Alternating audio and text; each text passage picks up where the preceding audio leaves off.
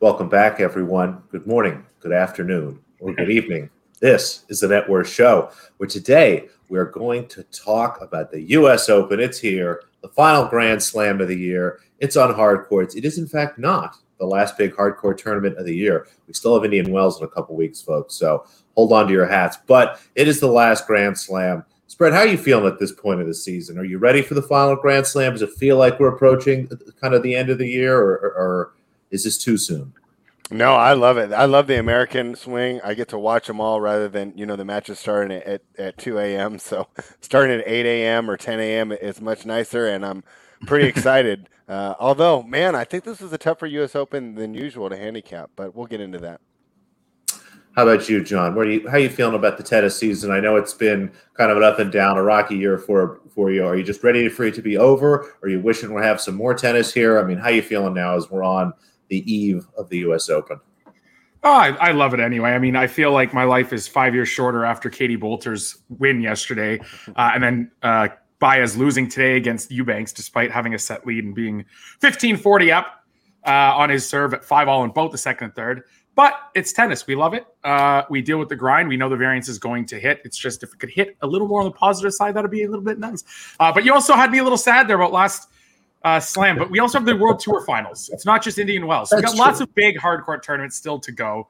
I'm pumped. We still have lots of time to enjoy some quality tennis. And then our off season's only a month. It's not like you guys are talking NBA and prep. I don't have to wait 3-4 months like you guys do for the NBA to come back. I get a month off. I'm going to Europe in December, and then boom, right back to somewhere in January. Probably not Australia, because let's not talk about Australia. Yeah, that's a whole thing. Let's just keep focusing on what we have now. And that is the beauty of tennis, folks. 11 months a year, pretty much 365 days a week.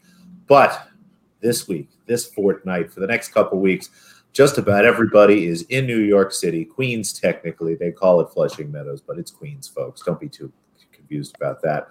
We'll start with the men's draw here. The first quarter, our number one seed, Novak Djokovic, is back after a brief reprieve from tennis to get recovered and ready for this event.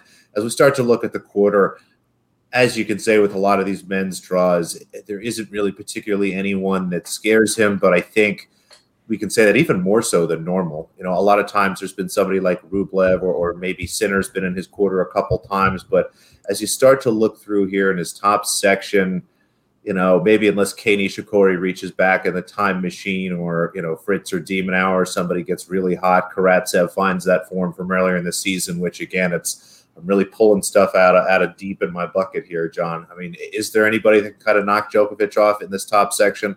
I know there's a name you like in the bottom, but even overall from the quarter, I mean, what do you think? Is it can anybody beat Joker here? I mean, it's Djokovic's turn to lose. If you're going to bet against Djokovic, I think you have to almost talk yourself into he didn't look great at the Olympics. And he's always struggled at the Olympics for some reason. I wonder, like, Serbians have a very, very rich pride to their kind of, their ethnicity or who they are. Like, I know plenty of Serbians here, same thing. Like, they're very proud people. And I wonder if the kind of weight of his nation weighs on him. And it's all speculation at this point, but that's all we have. It's baffling how he's struggled so often at the Olympics. Other than that, though, like, that's your only talking point that you can really rely on. Even last year when he lost, it was by default, although Carreño Busta kind of forced him in that default. He frustrated him so much to the point where he turned and fired a ball that hit the line judge. So no, I don't think that there's anyone in this section that's really troubling. In the quarter as a whole, Hubert Hurkacz is the name I like. You alluded to that. But I don't like him to beat Djokovic, and I'm not going to take him in an outright or two in the quarter way. I'm going to try and attack that different ways, like a rollover parlay through the first 3 rounds. He's $1.90 or -110 to reach the 4th round. You look at his section, and off the top of my head, as I pull up the draw, I believe it's something like Sonego, Qualifier, Kudla, Jere, Fuchsovich, Seppi, and Gerasimov. I really don't see who troubles him here. Sonego has the game to not just play on clay. We've seen it. He's got the serve to rely on. He's not just the typical clay court Italian. But at the same time, he hasn't been great of late.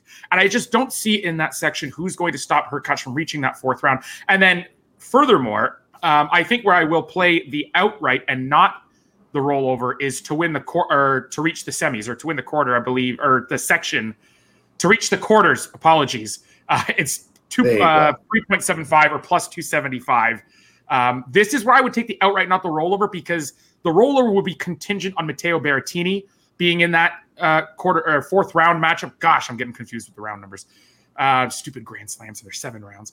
But I don't think Berrettini gets there. He's got that shoulder issue. He did not look great in his only tournament since Wimbledon in Cincinnati. He struggled to get through Ramos Vinolas, who was no hard quarter, especially on a fast court like Cincinnati. That is something he should have swept through easily, needed 3 sets. And then he lost relatively comfortably to Felix Auger-Aliassime, who, of course, he beat at Wimbledon. So huge question mark there, and I'm not banking on him winning 3 times in best-of-5 tennis if that shoulder and isn't holding up and the serve velocities are down. So I'll look to play Hurkacz on a rollover through the first 3 matches on the money line, try to get that above $1.90 to reach the 4th round, and then I'll look to play to reach the quarter outright market as opposed to rolling it over for an additional match. I might roll it over too. I might just double down if Berrettini's not there. Why not? I mean, it's even more likely that'll cash. Yeah, it makes perfect sense to me. I mean, what do you see here, Spread? Can you think of anybody that can upset the apple cart here from Djokovic at least making the semifinals? No, he's making the semifinals. I mean, the only thing I'm really doing with this quarter is I'm just getting ready to tweet out that Jensen Brooksby's overrated if he loses to Novak in the 4th round. I can't wait for that. That's very exciting. And it's tough to find ways to back Novak, obviously, in this tournament. He's minus 700 to win his quarter, which ends up being, like 1.0. Pretty close to 1.01. I'm sorry, looking at the wrong number here. 1.01, 1.02. Really, at the end of the day, he's minus 150 or 1.67 to win the tournament. It's hard to tell you there's any value in that. Again, given that he hasn't played tennis in a little while, and historically he's from time to time done a silly thing or two to get himself disqualified. But it's Djokovic's quarter here in the first. Let's go on and see if we can find anybody else. The second quarter, to me, does look a lot more competitive and interesting. Alexander Zverev is in fine form, but runs into a quarter where there's a couple names here, like Jannik Sinner. He's going to have to beat him to get into the quarterfinals. And we see Pablo Carreño Busta, who, again, something we talk about quite a bit, Spaniards being underrated on hard courts. He is, kind of the poster boy for that, given his success at this tournament, let alone hard courts in general. I know that Nick Kyrgios doesn't think of him that way, but I do. What do you see here, Spread? I mean, in Zverev's quarter. Is it Zverev's quarter, or can somebody knock him off? Yeah.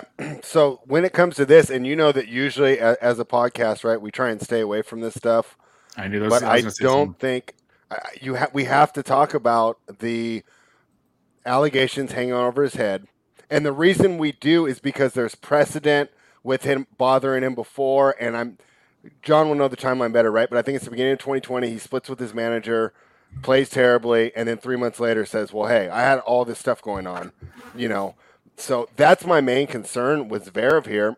Unfortunately, I don't know how we handicap it. Did he learn from that last experience? Is this just going to be just as much Definitely of an will be issue? A distraction. Yeah, so I wonder if the crowds go after him. Pardon? I wonder what the crowds do with it.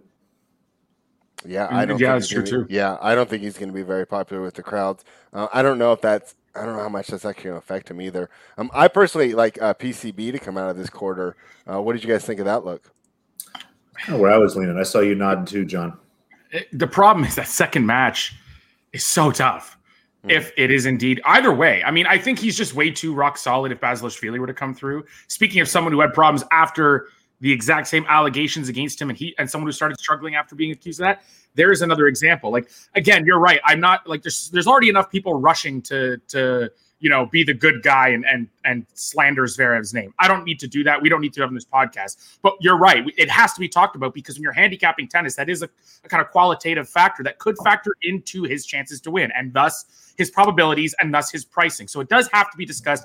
I'm not going to do it in a way that is, the typical virtue signaling way that most people are. It's not my place. I don't know the facts of the case, whatever. But I agree with Spread here. The problem is Korda with PCB could be in that second round. That's a huge roadblock. You want to talk about crowds as we transition from someone they're not going to be behind to someone who they will be behind in New York City, the young American Sebastian Korda. So that's my only concern here in the second quarter. I do think this is a good spot for Zverev if he can keep focused on the tennis. And I'm sure the press conferences aren't going to help because he's a big enough player that he's going to have to do one after every match. And I am positive, even though he tweeted today that he's not going to speak about it further, he's going to be asked in every single presser about it until he answers something, right? So it's just that's going to hound him. But, I mean, you look at the seeds here. Jannik Sinner is probably the biggest threat to him. Still not sold at him on a hard court to, win 5-6 matches consecutively, 4 or 5 matches. But Yeah, I would say PCB has a good shot if he can get by Korda. That's such a tough and one of the better second rounders. It'll be underrated. People may not talk about it as much because they're not two huge names in the sport. But for those kind of tennis hipsters, that'll be a really fun match to watch.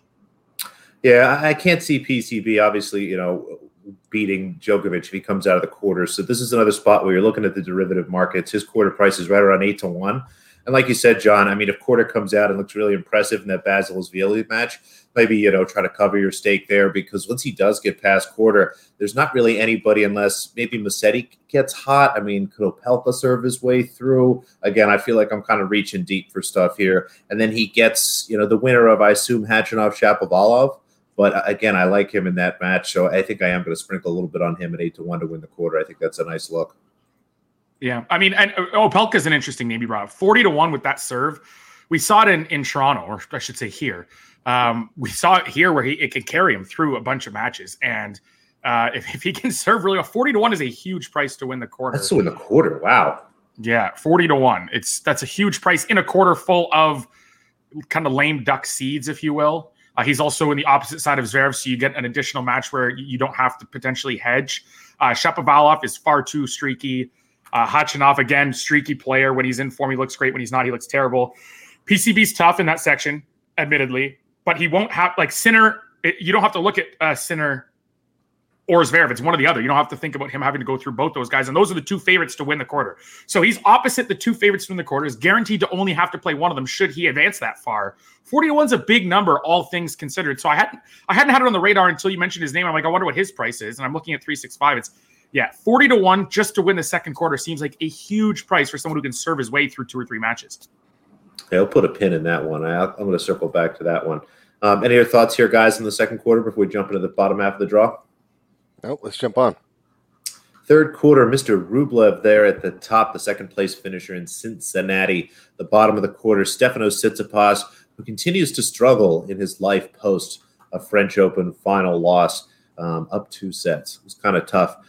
We've got kind of a French section down here at the bottom, which I thought was kind of fun. They put Manarino, PHH, Rinderknecht, Humbert, and Benoit Paire kind of all in the same little area.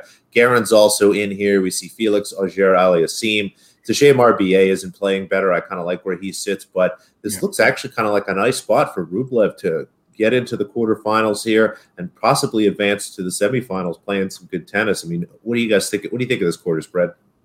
Yeah, I thought RBA had a nice path, but like you said, the current form makes him tough to back.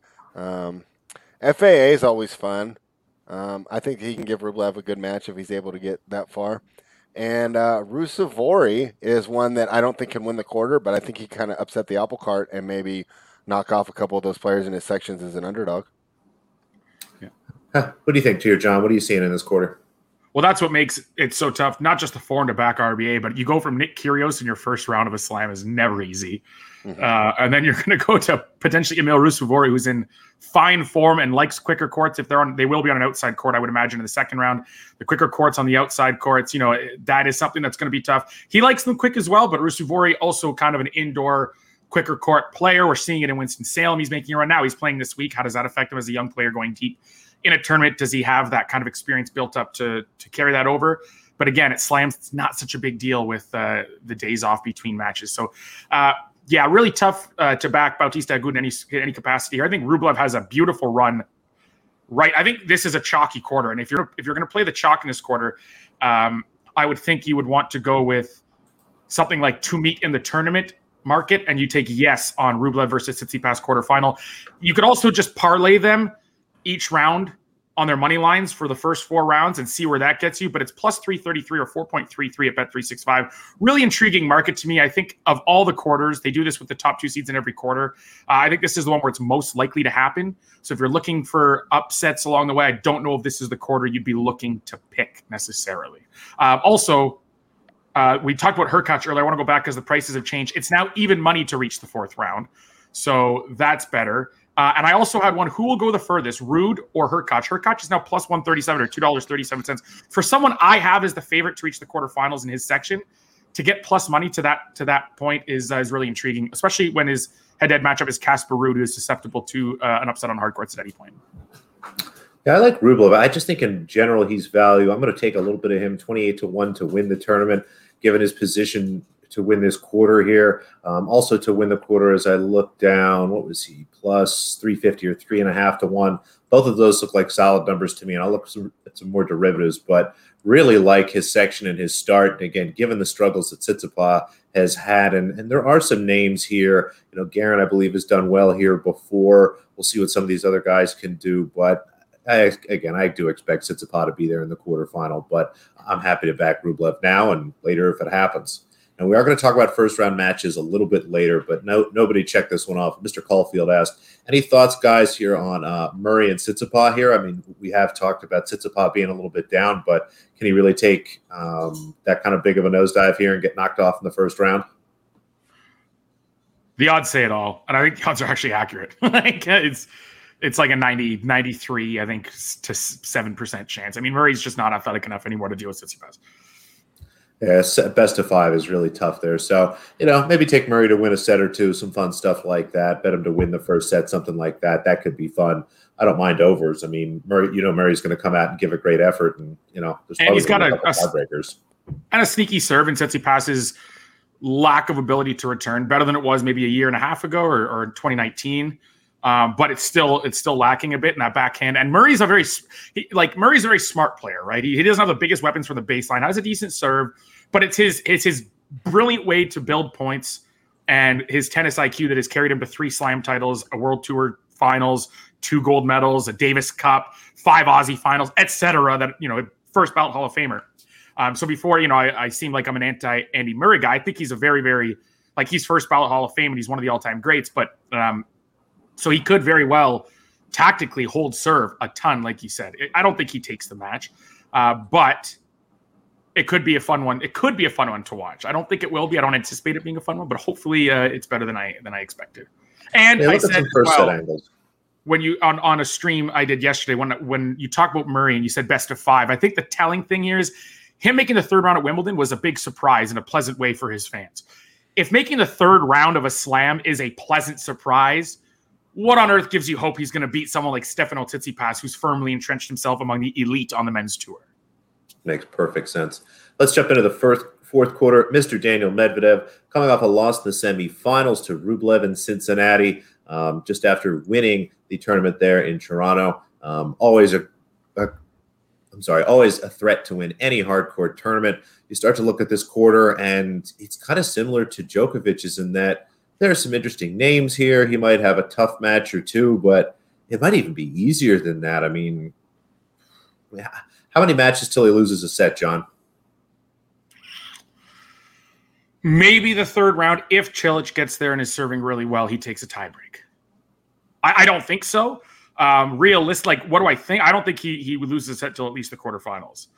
And then again, it would be like an Isner or Cilic winning like a tiebreak if they get to their point to play him, right?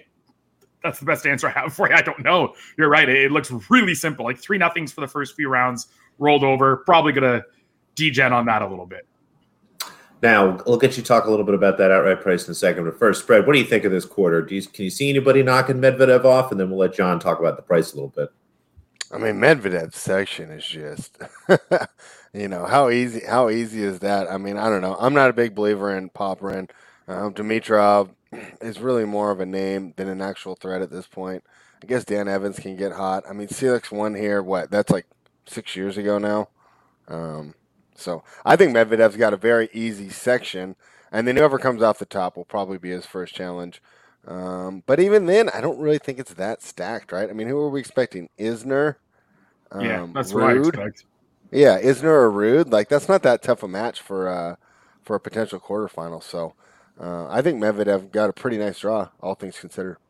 I think something else to look at here is his fitness, right? He's one of the fit players on tour. It's going to be big in heat and humidity. It's going to, be 31, 32, 33 degrees, but feel like 40, or in Yankee terms, I guess that would be like 90s to hundreds and very sticky. Feeling like in the hundreds. Yeah, exactly. So that's something to watch for. Like, he's going to have that edge on just about anyone in this field until potentially the final, where it really won't matter because both him and Djokovic can deal with any conditions. They're just that fit. So that's another advantage for him. And 4-1, I mean, implied probability is winning this tournament of 20% when he's almost a lock. Like, there's no such thing as a lock, but this is him making the semifinals here feels like it's about as close to one as you're going to get in an outright capacity. Look, I was hoping for Richard Gasquet's couple wins in Winston-Salem to give me a somewhat bettable price on the first round on the minus games. And then I see it's like 1.04 or 1.05. I was like, well, I guess they nailed that price. And because of his serve, and the way it's been clicking, I don't even know if I can lay games because the games we were -7, -8 on, on the men's circuit. Like, it's just too much. And I really wanted to bet Medvedev. And I mean, if I was someone who bet just, predicting outcomes, I would probably lay the games and let it go. But when it comes to how often he covers, I don't think it's going to be high enough. That percentage is high enough to bet the minus games. In fact, if Gasquet serves well enough, and you might look into plus games there because you're going to get a freaking heap of games. The problem is, again, third set, that heat, it could be a 6-1 in the third after winning the first two 7-6, 6-3, right? And then that 6-1 kind of wipes you off the board. So too difficult to bet the individual match, but Medvedev on the outright market looks pretty good, even at that low price or high price, I guess. Yeah, it depends on how you look at things. 4-1, I agree. There might be a little bit of value there. I might find some other ways to attack him, but I don't mind that. All right, gentlemen, any other thoughts here on the men's draw before we do a quick recap? No, not much. Not a ton here. Again, as we flip through, we liked PCB to win the quarter. I don't think there was too much else there in the first quarter. Sorry, I skipped over. John likes Hurkacz a bunch of ways. Play him for a little bit to win the quarter. Look for him in derivatives, like to reach the quarterfinals, to reach the fourth round, and things like that. If you have access to books, again, this is the U.S. Open, so you're going to get a lot more options and things like that. So poke around. Flipping down through the third quarter, like Rublev, I'm going to play him to win at 28-1 to win the quarter. We also looked at him to make the quarterfinals, as well as the exact quarterfinal matchup of him versus Tsitsipas. Again, another derivative, but if you poke around, you should find it. And then down in the fourth quarter, we just like Medvedev. We think he's in a great spot and has a great shot to win this event. So overall at 4-1, I think I got everything. Was there anything I missed? No, that was everything. Beautiful. Let's jump into some individual matches before we get over to the women's side here. First one up, Bagnes against Taro Daniel. Bagnes plus 135 or 2.35. Daniel minus 164 or in the low 1.6s. I think that's right around 1.63 or so. What was your angle here, John? $1.65 seems like Bagnes is someone who is one of those clay guys. Not necessarily like Thiago Monteiro, who I think is a lot more competent on hard courts than he gets credit for. But I think Bagnes is someone who can hold his serve. But if he doesn't land his first at a high enough rate, and like this is typically what happens with these clay court grinders, it's like Munar on grass or Bagnes. Their record is terrible. You look at a lot of sets, they keep some sets close.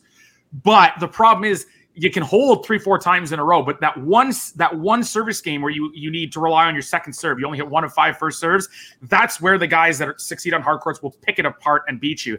And that's why I think Taro Daniel at $1.65 is showing some pretty strong value. The minus 1.5 sets market for those books that spread it. I believe Bookmaker does it for Americans. I believe Bovada does it as well. So I know Americans have plenty of nationwide options. Not, you have to be in certain states to get these. You will have those options.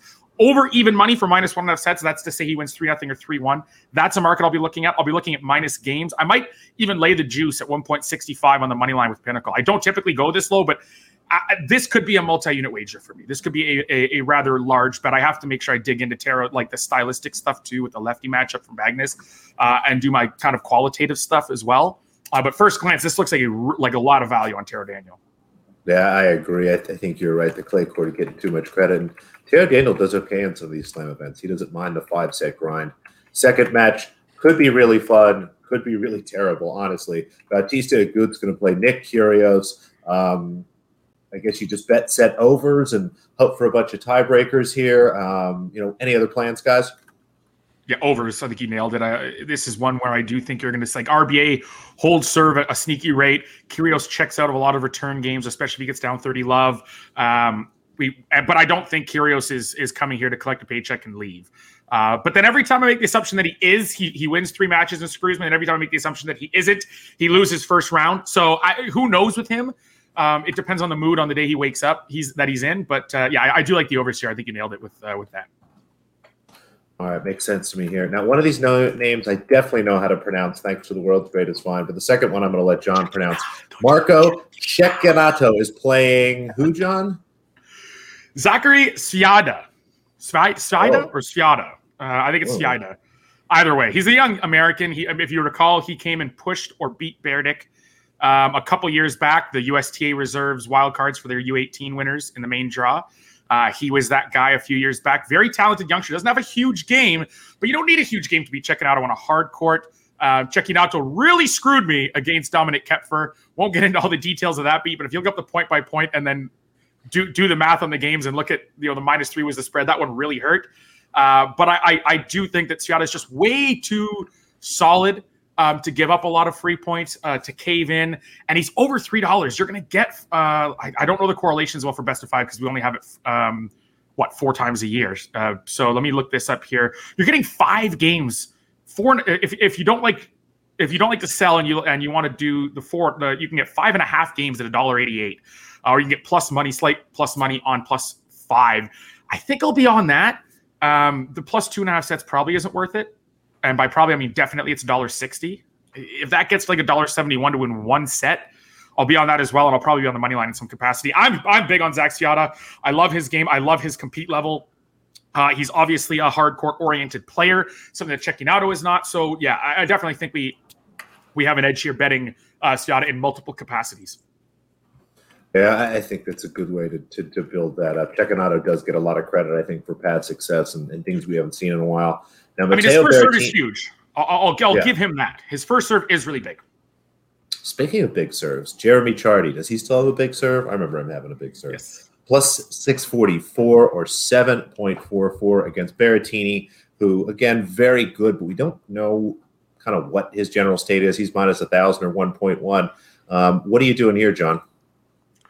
I think you're looking for an over or plus games here. I don't think he necessarily wins outright, but I mean, Berrettini just hasn't looked good, and I do kind of want to fade him in some capacity. Maybe not to lose outright, but he's not someone that's the world's greatest returner. You've got a big serve on the other side. His serve is slightly weakened. Does he hold 100% of his service games?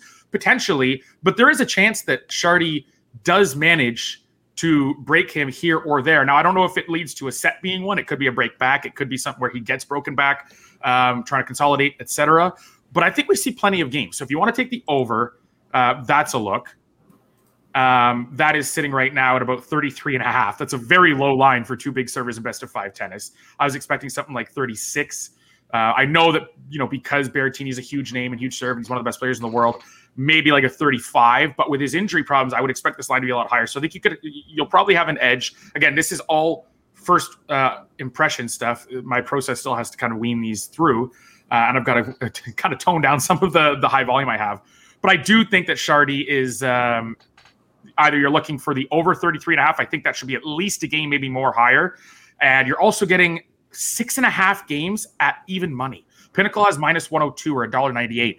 That's a lot of games for a good server against someone that is a very good player, but not a great returner, and someone who has question marks around his shoulder and his recovery. So I do think, even though his form isn't great, Chardy is something to look at here. Maybe not on the money line, but in other capacities. Do you know what Berrettini's injury is? Like, what is he dealing with here? It was his shoulder, I'm pretty sure. I'm 70% sure it's his shoulder. And I would have loved to see the service velocity statistics from his Cincinnati matches. I want to see how they compare, because if his serve velocity is down, he's going to be in trouble from the get-go here against Chardy. The real saving grace is Chardy isn't great anymore. He is aging. He had all that success earlier in the year. I think, kind of petered out, took a lot out of him, and now, he's just hasn't been in good form. That's probably a saving grace, but I do think if Chardy can turn his serve on, 6.5 games is a lot of games. If he can take it to a tie break and potentially win a set, you're sitting pretty. Makes perfect sense to me. Let's continue forward here. Pablo Cuevas against Escobedo. Cuevas +150 or 2.5. Escobedo -182 or 1.55. What are we doing here, guys? Spread, you want to? No, you got this one. I don't. Okay, yeah. I'm really surprised to see Escobedo this big of a favorite. I know Cuevas is a clay court oriented player, but he does have a serve, and I don't think he's totally incompetent on hard courts. I saw that match, was like, oh, betting Escobedo at even money is going to be really nice, or at a pick 'em, so minus 110 will be really nice. And we just didn't get it. And I'm almost wondering if I want to dabble in an over now, because they're giving Escobedo a lot more credit than I think he deserves. I think this was always meant to be a 4-set match. And I do think Cuevas will be able to steal a set in here. So potentially the overs here, the way the price is sitting, I do think that overs might be a look in this match. Yeah, that makes a lot of sense to me. Dimitrov, a huge favorite, one of the biggest favorites of round one, over minus 1,400 or 1.07 against Rafis. I'm not entirely sure. Rafis, I think. I used to say Rafis. But Rafis, I know plus 815 or 9.15. I assume we're fading the Dimitrov here, guys. Is that the plan? I love Sammy Rifis, man. Look, his game is so much fun to watch. He's got such a good, strong, solid, flattened out backhand. He's the NCAA champ. I know that's not worth a ton.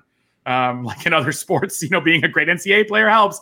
Not so much in tennis. There's something to be said that it helps your development, sure. But he is the NCAA singles champion for what it's worth. And I've backed him a few times as a dog in what were, advantage spots and plus EV spots. And I think here, I'm seeing 11-1 on the money line. And I'm getting, what am I getting for that on games now? 8.5, 8 games? Yeah. It's a lot of games. The problem is Dimitrov did find some wins finally recently. And this is the type of match where if he's on, he beats them 2-3-2. But he also this is a player who is not one to mentally fold in Rifis. He is, and Dimitrov is one who can fold mentally, who can find a lot of errors. And if he gets into a patch where he's hitting a ton of errors, playing long rallies isn't going to help with that, because that kind of that seed of doubt kind of creeps in where you're like, man, I'm hitting a ton of errors. The longer rally goes, you're just expecting yourself to hit them. And that's what Rifis can do, is try and prolong those rallies against him. So I am intrigued by the plus games here for Sam Rifis. Yeah, that's always fun. And again, Dimitrov has been kind of a mess. Now, this next match is tough for me to put a finger on, because my heart wants to back Fanini here, minus 140 or 1.71, Pospisil right around plus 120 or 2.2. But what should I do here, John? You know better. Take the Canadian. So Pinnacle released this at $1.86 at 4:19 in the morning Eastern time. Thanks a lot for always releasing at night. So I always miss out on those nice juicy openers for a lot of big stuff. Or I think they do that on purpose. No, it depends when the draw is released. Like when they release it, sometimes they let their European traders, I guess, sleep on it, and then they release it in the morning in European time. I think that's what it is. Mm-hmm. Is there in Europe a lot of their tennis traders or Britain? So it's down even at $1.72. It's very backable. Vasek Pospisil is a pure fade. His footwork is gone. If he doesn't have footwork, he has nothing. He's a service-oriented guy, a guy who loves to serve and volley.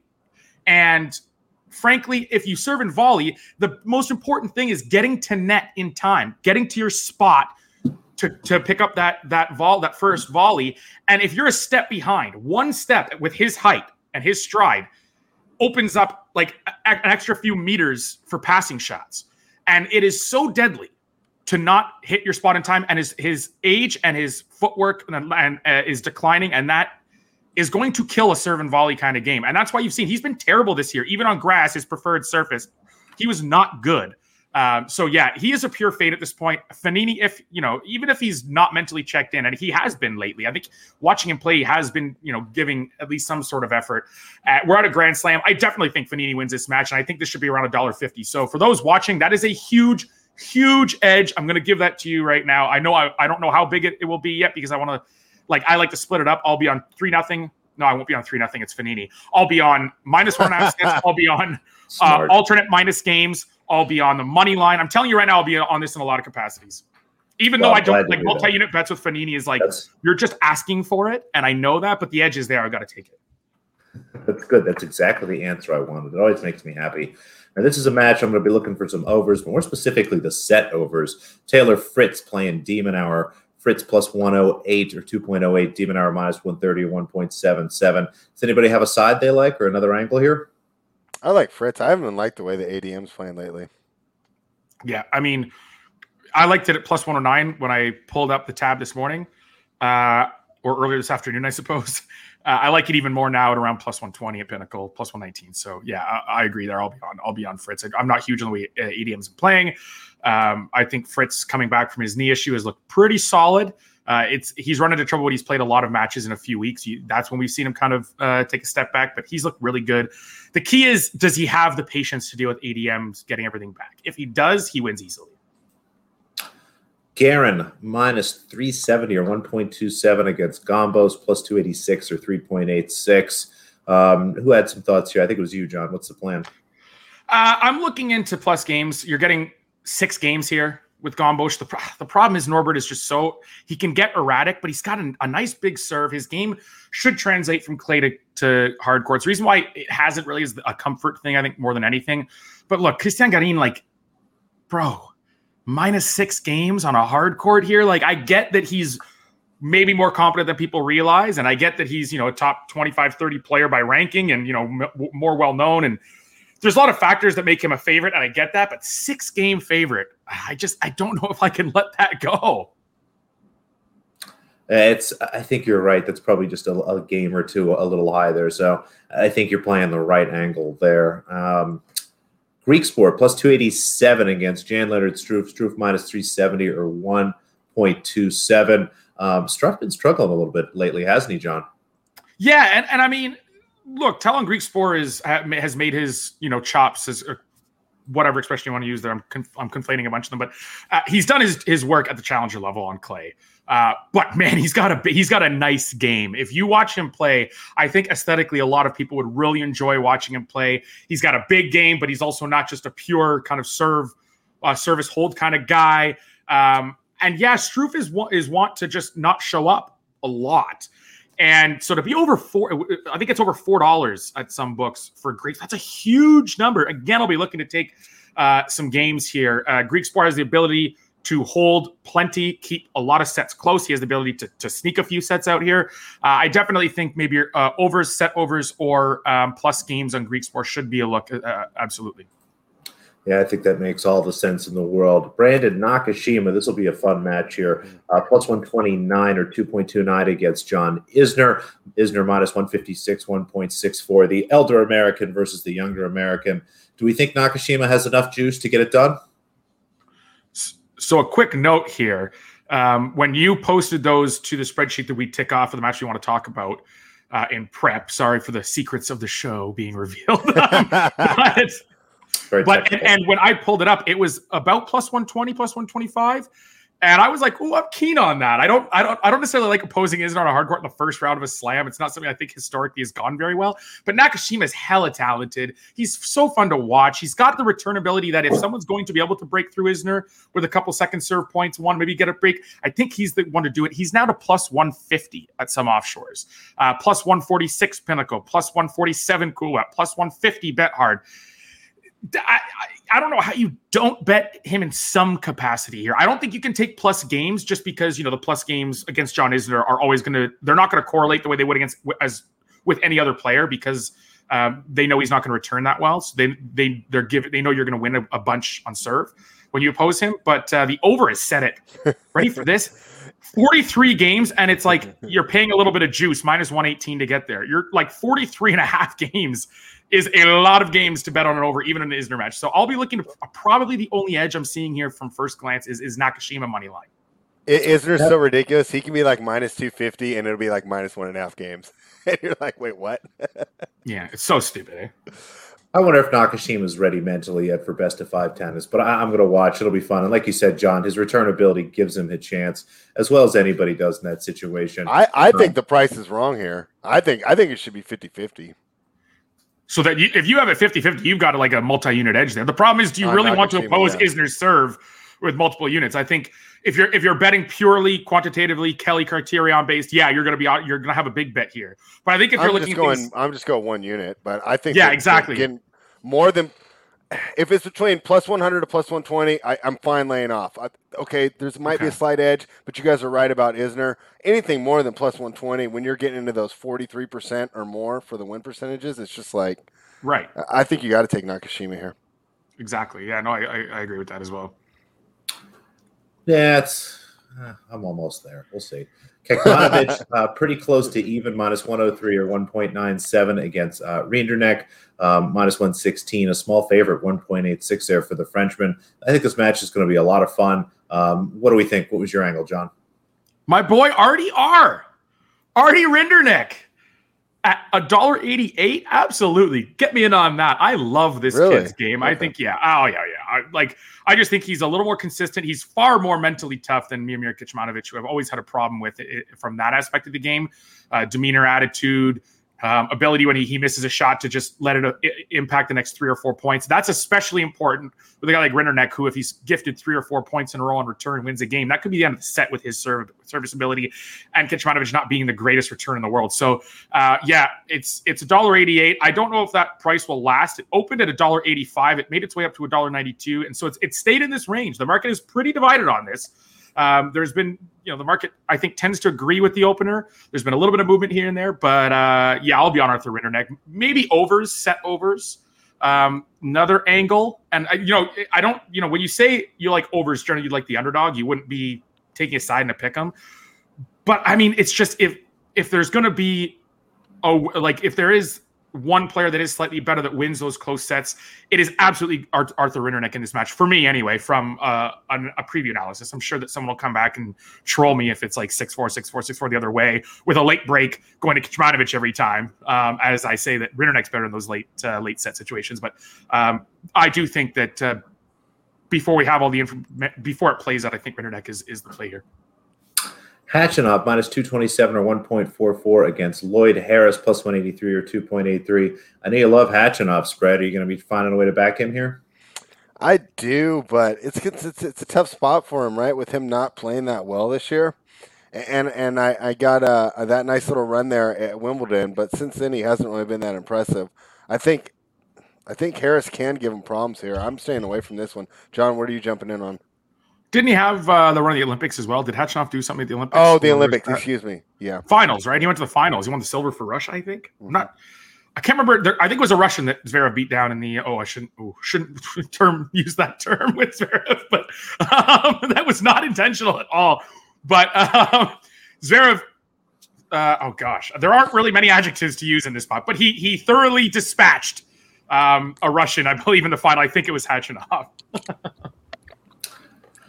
Moving on, Kudla, we talked a little bit about. I'm sorry. Sorry. Kudla here, 1.41 or -244 against Gir, who's +195 or 2.95.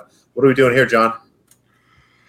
I really, really want to lay the games, but I just don't know if Dennis is the greatest returner out there. But like Laszlo on a quick court, I think he showed some competence somewhere this year on a hard court, if I'm not mistaken, and it drove me nuts because I faded him here and there, but it's an outlier to me, right? No, he is not. He lost first match Antalya, first match Great Ocean Road Open, first match Australian Open. That was Nadal though, so that doesn't really count.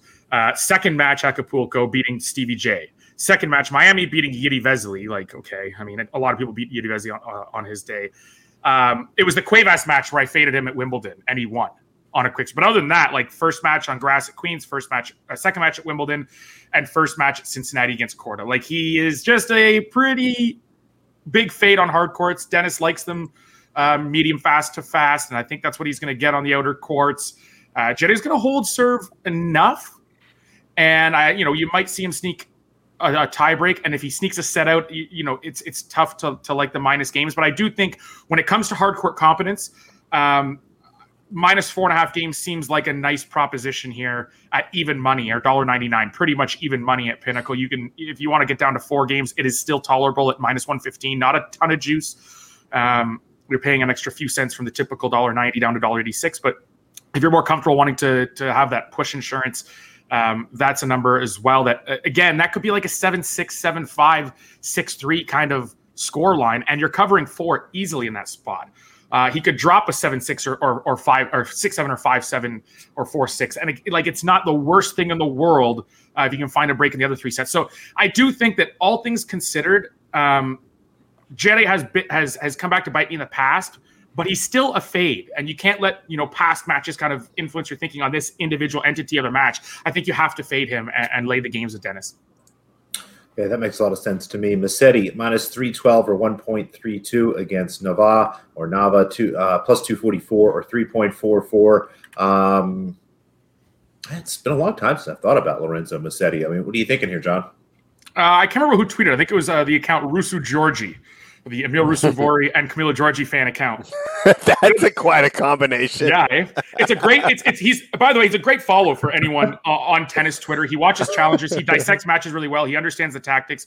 A fun follow. I think he's the one that said, "Well, we now understand that Lorenzo Musetti is not good on anything faster than an Acapulco hard court." That Acapulco run was the outlier, but that was also it's a notoriously slow hard court down there in Mexico, and he just hasn't shown confidence on anything quicker than that.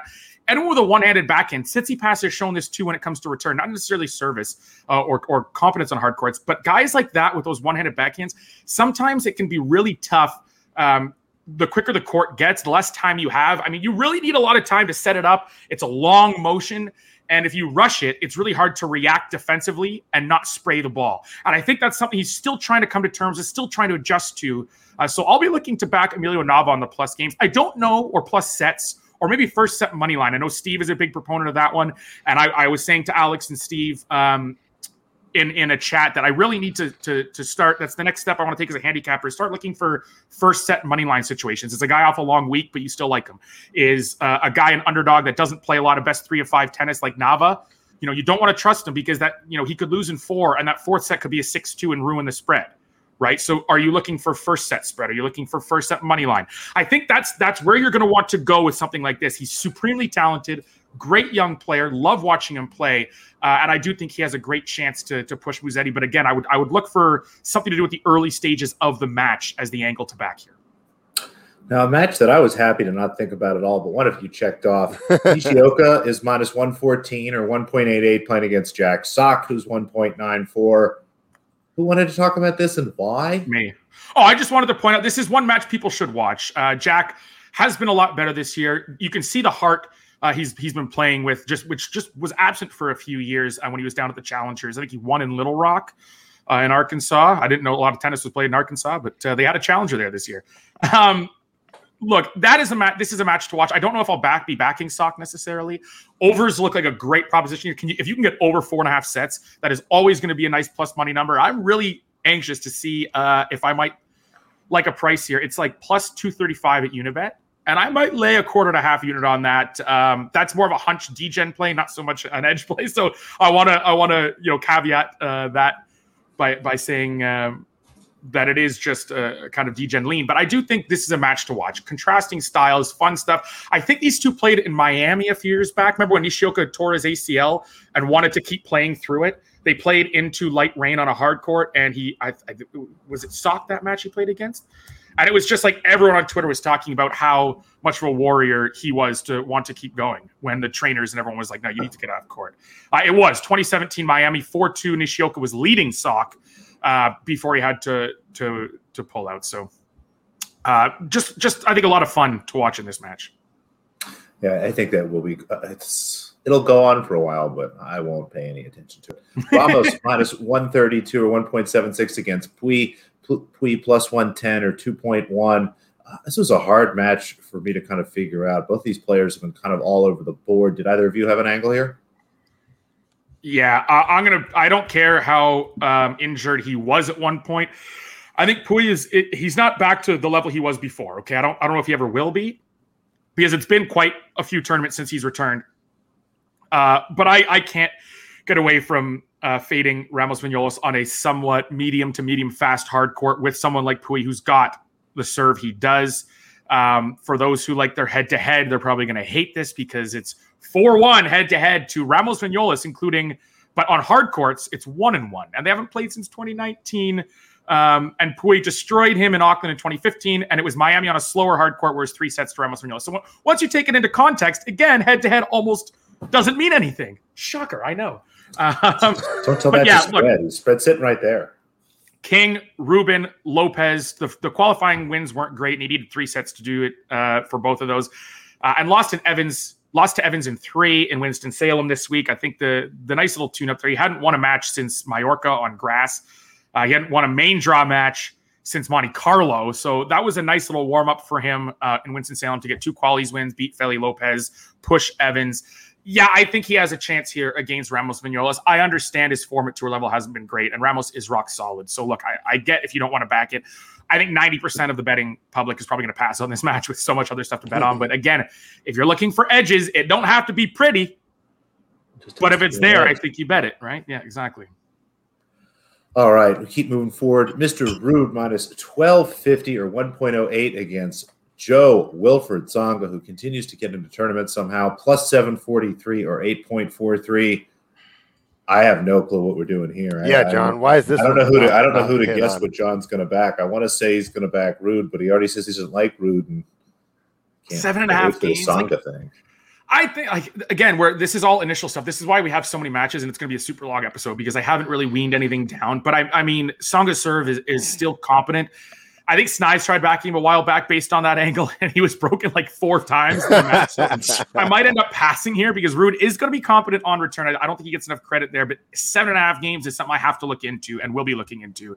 This is probably the first one to be scratched, though, upon further research into these lines. I'll definitely be looking to potentially scratch. I predict it's going to be scratched.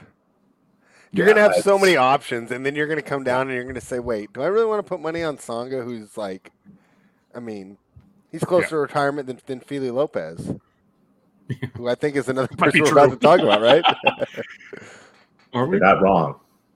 Let's move on here. The final match we want to touch on the men's side, Jordan Thompson minus 294 or 1.34 against Gianluca Mager, plus 233 or 3.33. What was the plan here, guys?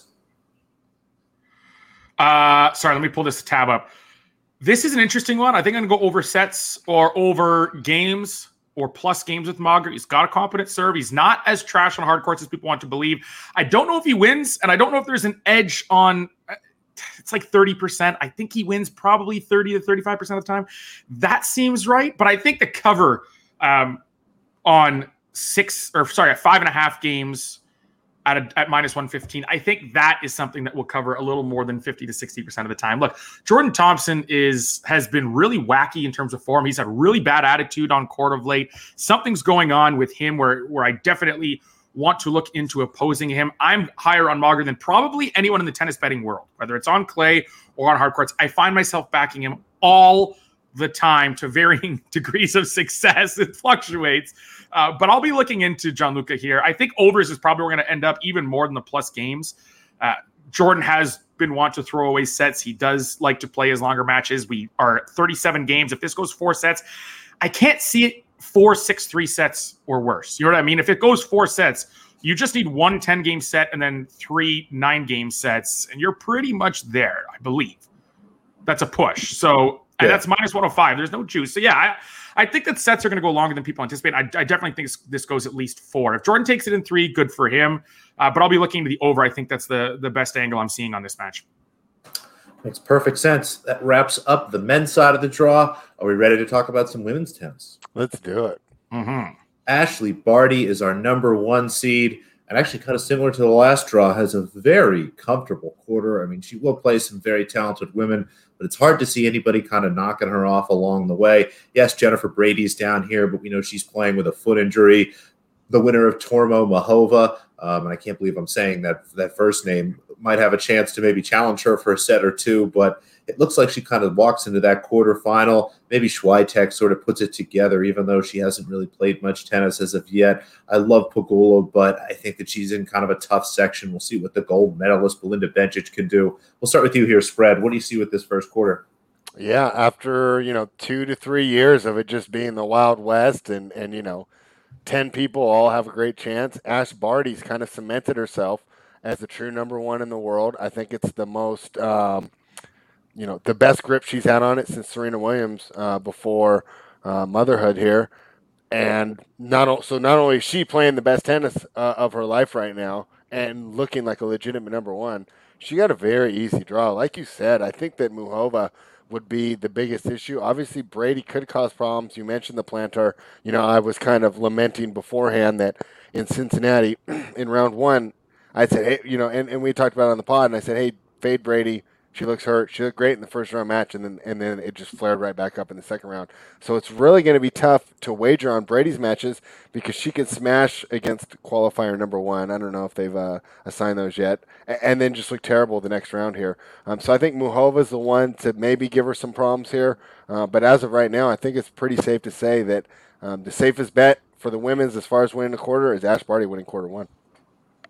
What do you think there, John? Do you agree? Yeah. Look, I'm back.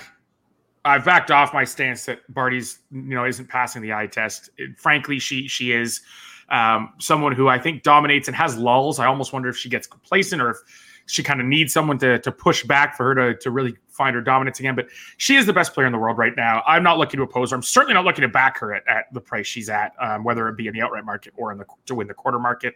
I think if you're going to bet one, I think it has to be the quarter price, right? Because it's about half the overall price. Once you get to the semis and finals, there's no way that those two matches combined don't get to 2.00. So I do think if you're going to back her, to win the quarter looks like a way better price than to win outright, which isn't always the case.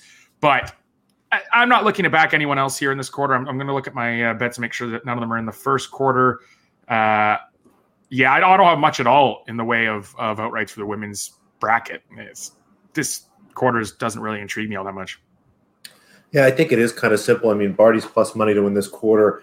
I've been kind of clicking and unclicking that all day. I'll see if I end up on it, but it's really kind of where I am. So let's take a look at the second quarter and see if it's maybe a little more interesting or if anybody pops out there. Pliskova is at the top. Andreescu is at the bottom. Samsonova, Ostapenko, Sakkari's in here. Pavlyuchenkova, Badosa, some interesting names, but again, this quarter looks in a way both wide open, and it's hard for me to pick somebody to come out. What do you think, John? Yeah, we chatted, and we actually came to two names that we like, and potentially one not so much in an outright capacity, and the other is a dark horse. And starting with the name that in that top section or the top 8 of this quarter, I suppose, I would look at Anastasia Pavlyuchenkova. It isn't a name we brought up in prep, but the more I look at it, the more I really like it here. Her path. I mean, Martic is one of the seeds. That's pretty much she's not winning kind of play. Badosa has faded a bit since her red hot start to the year, and it's understandable. You play for, I think, 6-7 months at the level she did through the French Open. It's going to catch up with you. Your first year doing this, playing this volume at this level. So I'd look there, but it's really the bottom section that intrigues me. There's a lot of red flags throughout here. I'm not sold on Pliskova just yet, even though we've seen a few good runs out of her lately. Give credit where it's due. The Montreal final, of course, Wimbledon final, where she was gifted kind of the second set from Ashley Barty. She looked down and out and completely dead and managed to go 3, but that was a pretty dominant win from Barty, even though it went 3. And then you have like Petra Kvitova, the heat and humidity. You're going to get in New York City. Not going to be fun for her. You have Elena Ostapenko, who, as we all know, I don't need to say it anymore. She's all alone now in that I'm just going to bash the ball and pray for success, because Camila Giorgi's been playing with some margin for error lately. And we've seen her kind of turn a corner and leave Ostapenko alone in that ball basher. I'm not going to think through points category.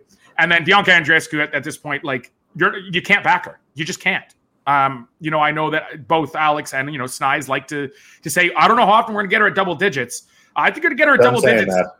I think you're going to get her pretty often now. She's been pretty bad. Hopefully her new coach does some tape study with her and explains to her that variety is only effective if you use it tactically. And, you don't just throw a drop shot out there for the sake of throwing a drop shot out there, right? You're planning to it. Your 2 prior strokes in a rally should lead to the drop shot. And it's something that she needs to work on, because she's not predictable, but almost her unpredictability, which should be an advantage because players don't know what's going to come. It's as though she's deciding last second to hit a shot, and she's, leaving drop shots sitting up. She's hitting ground strokes right back to players when she has a nice short ball. She's just making a lot of mental errors, and I'm not sold. And of course, that COVID hangover could be an issue too. You brought up earlier. So I think this is an attackable quarter. I'm looking to back Maria Sakkari. The 33-1 does look so intriguing on the outright market, but as you mentioned, this is like a Svitolina or Mertens. I think you mentioned all this in prep, so I'll go over the fact that you said very similar kind of thing, where you don't necessarily want to back her on an outright perspective. 33 is nice, but 7-1 to win the quarter is really intriguing to me. I think she could make a deep run. She has made a semi this year at a slam, so even though she's not winning the slams or the big tournaments, she does, when she's playing well, have the ability to go deep, and that's something I'll look to back. And then Ludmila Samsonova 33-1 just to win the quarter. It also, from that bottom section, is a nice number with her big game. Should be suiting these hard courts pretty well. I agree. As you start to look through, there was one name you mentioned there. I'll talk about in a second. I'll let Spread go first. But like you said with Sakkari, you start to look at some of those prices. Be careful before you bet outrights. Take some time. Think about what the money lines look like and what they would be put together. It can be tough to really do work better in the outright market than you will with some of those money lines. But I'm kind of done with the idea of Sakkari winning a big tournament. She just really struggles to win multiple matches, especially against some of these better players. How do you see this second quarter shaking out? Yeah, so at the first look, right, it seems attackable, right? I can go ahead and pick apart all the seeds and the favorites, right? Andreescu, John mentioned it, fitness issues, basically just physical fitness issues. So can't trust her. You guys mentioned Samsonova. I think you guys make a good argument for her, but she's not a big favorite here. Penko, John mentioned it, not to mention that she's hurt. And we're seeing a lot of this in the NBA as well, John, Alex, as they came back. We're just seeing a lot of injuries going from absolutely nothing to a lot. And Penko's another one who suffered from that with her abdominal injury that her and Isla had such a spirited conversation about. Regardless to say she's incapable of being back. I think Sakkari you can make a case for if you only bet the quarter, because you're right. I just can't trust her mentally for 7 matches in a row. 5, okay. Okay, even then I don't like it, but since we're attacking this quarter, we're going to have to take someone that we don't necessarily like. Kostyuk, I guess you can make an argument for her as a long shot. I don't believe in her, not at this point of her career. Maybe next year, maybe the year after that. Siniakova and Sevastova, I've completely crossed off the list. Kvitova, to me, is getting to the point where she's overrated. I haven't seen a tournament for a while that reminds me of peak Petra or prime Petra or the one that we all know and love and like to bet on. I haven't seen that player since the return from the pandemic. So I think that Petra's overvalued, which is why it's like we want to attack the quarter. Where do we land? Pavlyuchenkova's playing well. I think she's got a pretty nice path there. Gracheva, only thing I want to mention about her is, okay, she went through a little emo phase, Tennis Channel, but we don't need the red hair picture of her. She's a nice looking young lady. We don't need the 17-year-old picture of Gracheva. So that's my notes on her. John mentioned about Badosa.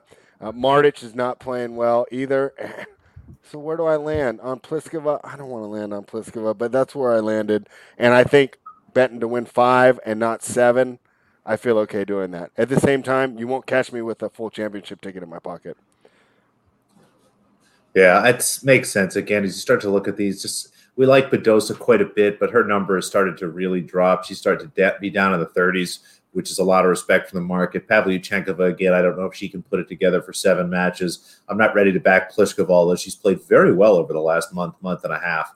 I don't know if I'd fault anybody for making that bet, but I'm not quite there yet. You look down in kind of the bottom of the quarter. Kvitova really struggles here given the heat and humidity. Andreescu, again, just hasn't really put it together. But Ludmila Samsonova, kind of an outlier there and a bit of a flyer here. She is as high as 150-1 to win this tournament, which is preposterous to me. I think that she is way too talented to be triple digits, let alone above 50. I would have her in the 40 to 50 range, honestly. So she did take a week off to kind of get ready. I hope that week was well used. Going to sprinkle her a little bit there and start to look at her in some of the quarter markets, which, again, she's north of 20, 25-1. I think even as high as 30-1 some places. So going to look into that. But, again, so far just kind of tough to pick through anybody and feel confident about it. It's weirdly similar to the first quarter where we feel confident about one person who we don't want to bet on, and here that's hard for us to feel confident about anybody. Any other thoughts on the top half, guys, before we jump into the third quarter? Alina Svitolina, Marketa Vondrasova, and Kasatkina make up a nice section here at the top. Rybakina has what might be a soft section. It might be tough. I don't know. It depends on whether you ask John or me. Halep is playing again. Halep is playing again, but we don't know if she's healthy. I don't think she is. Kerber continues to play good tennis. She kind of has a nice spot. And then down here at the bottom, it should be a lot of fun. We've got Naomi Osaka, who has a chance to end up playing Leylah Fernandez. She's might play Coco Gauff. We've got a section here where Coco Gauff looks like she's going to play Sloane Stephens or maybe Madison Keys, but I kind of think it's going to be Sloaner there. What do you see here spread in the third quarter? Yeah, this is actually a lot of fun. It's a real fun quarter. Svitolina, hey, obviously level of competition is not that good, but what a week to get ready, right? And she's not one that I'm worried about her fitness. Every other day off, I don't mind her playing deep in this tournament and absolutely smacking people. I mean, did she beat Mladenovic like 1-0 yesterday or 1-2? I mean, it was just I was excited for it. I turned it off by like 4 games. I was like, wow, this is a beatdown. Vondrasova, I'm not as sold on her. Dasha completely just tanked out in her match this week. I don't really know what to make of that. I think that she just wanted to get to New York. And overall, she's been playing pretty well. Seems like it'll be good conditions for her. So I'm not going to do it. But if you guys said, hey, I'm going to take a stab at Kasatkina, I would not. I wouldn't think you're making a bad bet. Rybakina and Sasnovich, that should be a fun first-round match. I believe Rybakina can get along. I think the big outlier here, Alex, and we hate doing this, we hate playing doctor, is Simona's health. Because I could not, I mean, it's not going to be very much. You know, the one guy asked the question about our unit size. I'm not going to full unit on this one. But, talk about, when are we going to get Bianca in double digits? Simona's like plus 3,300. If she's healthy, that's a fantastic bet that you're easily going to be able to hedge off of. That's the one that I was looking at from this quarter. But, she could easily learn in the first round to Georgie, who's learned, there's more than one velocity to hit a tennis ball. And that actually is a good strategy to use. Yeah, well said. What do you think here, John? Look, I'm not sold on Naomi Osaka just yet. I think someone mentioned in a stream that I did yesterday that she's never really defended a title. And that's an interesting angle. If you want to talk about potential mental aspects to this, and of course, she's going to have to do press conferences, the dreaded press conferences. That could be so hard to do. Look, for me to want to believe that Naomi Osaka's got a tough life, I'm not going to do it. Period. End of story. But I'm not sold on her just yet coming back and winning the slam. Of course, it is a hard court slam, so I'm not going to be looking to fade her over and over and over again. But, I'm a lot less certain or confident in her chances this slam than I have been for the last 2 hard court slams, both in Australia and then last year here at the US Open.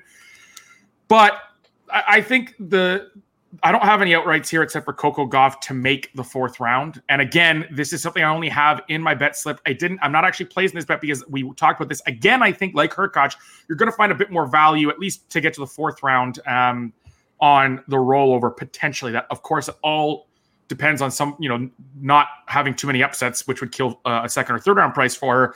But look to play the money line there. It's plus 175 as a standalone outright, or 2.75. That's really intriguing to me. I'm not exactly sure how she doesn't make the 4th round half the time here. That's a pretty substantial edge. Lynette is solid, and she's got a lot of wins under her belt on hard courts, but take a look at who she's beating. She's beating up on a lot of 250 competition.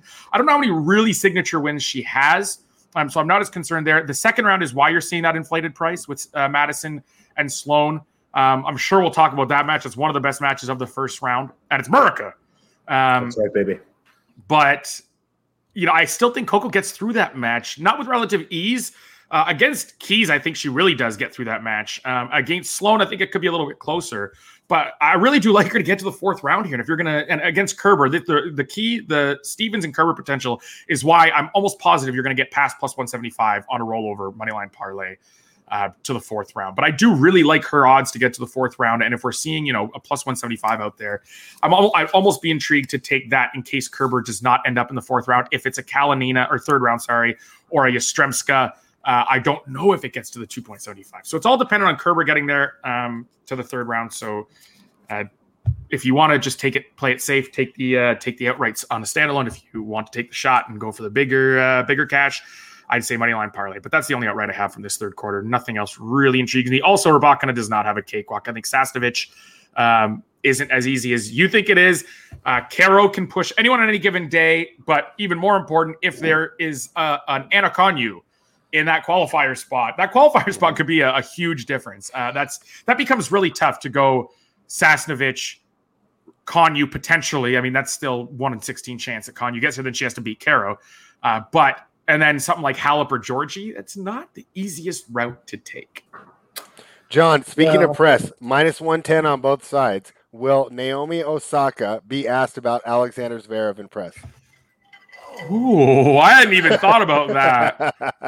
I'll bet you she is, because she has shown a willingness to speak on social issues. I don't know if she'll comment too harshly, because I think that her PR people will probably tell her to have some sort of diplomatic response. But because she does comment on social issues, I wouldn't be surprised. If she was asked about it, I wouldn't be surprised if she commented.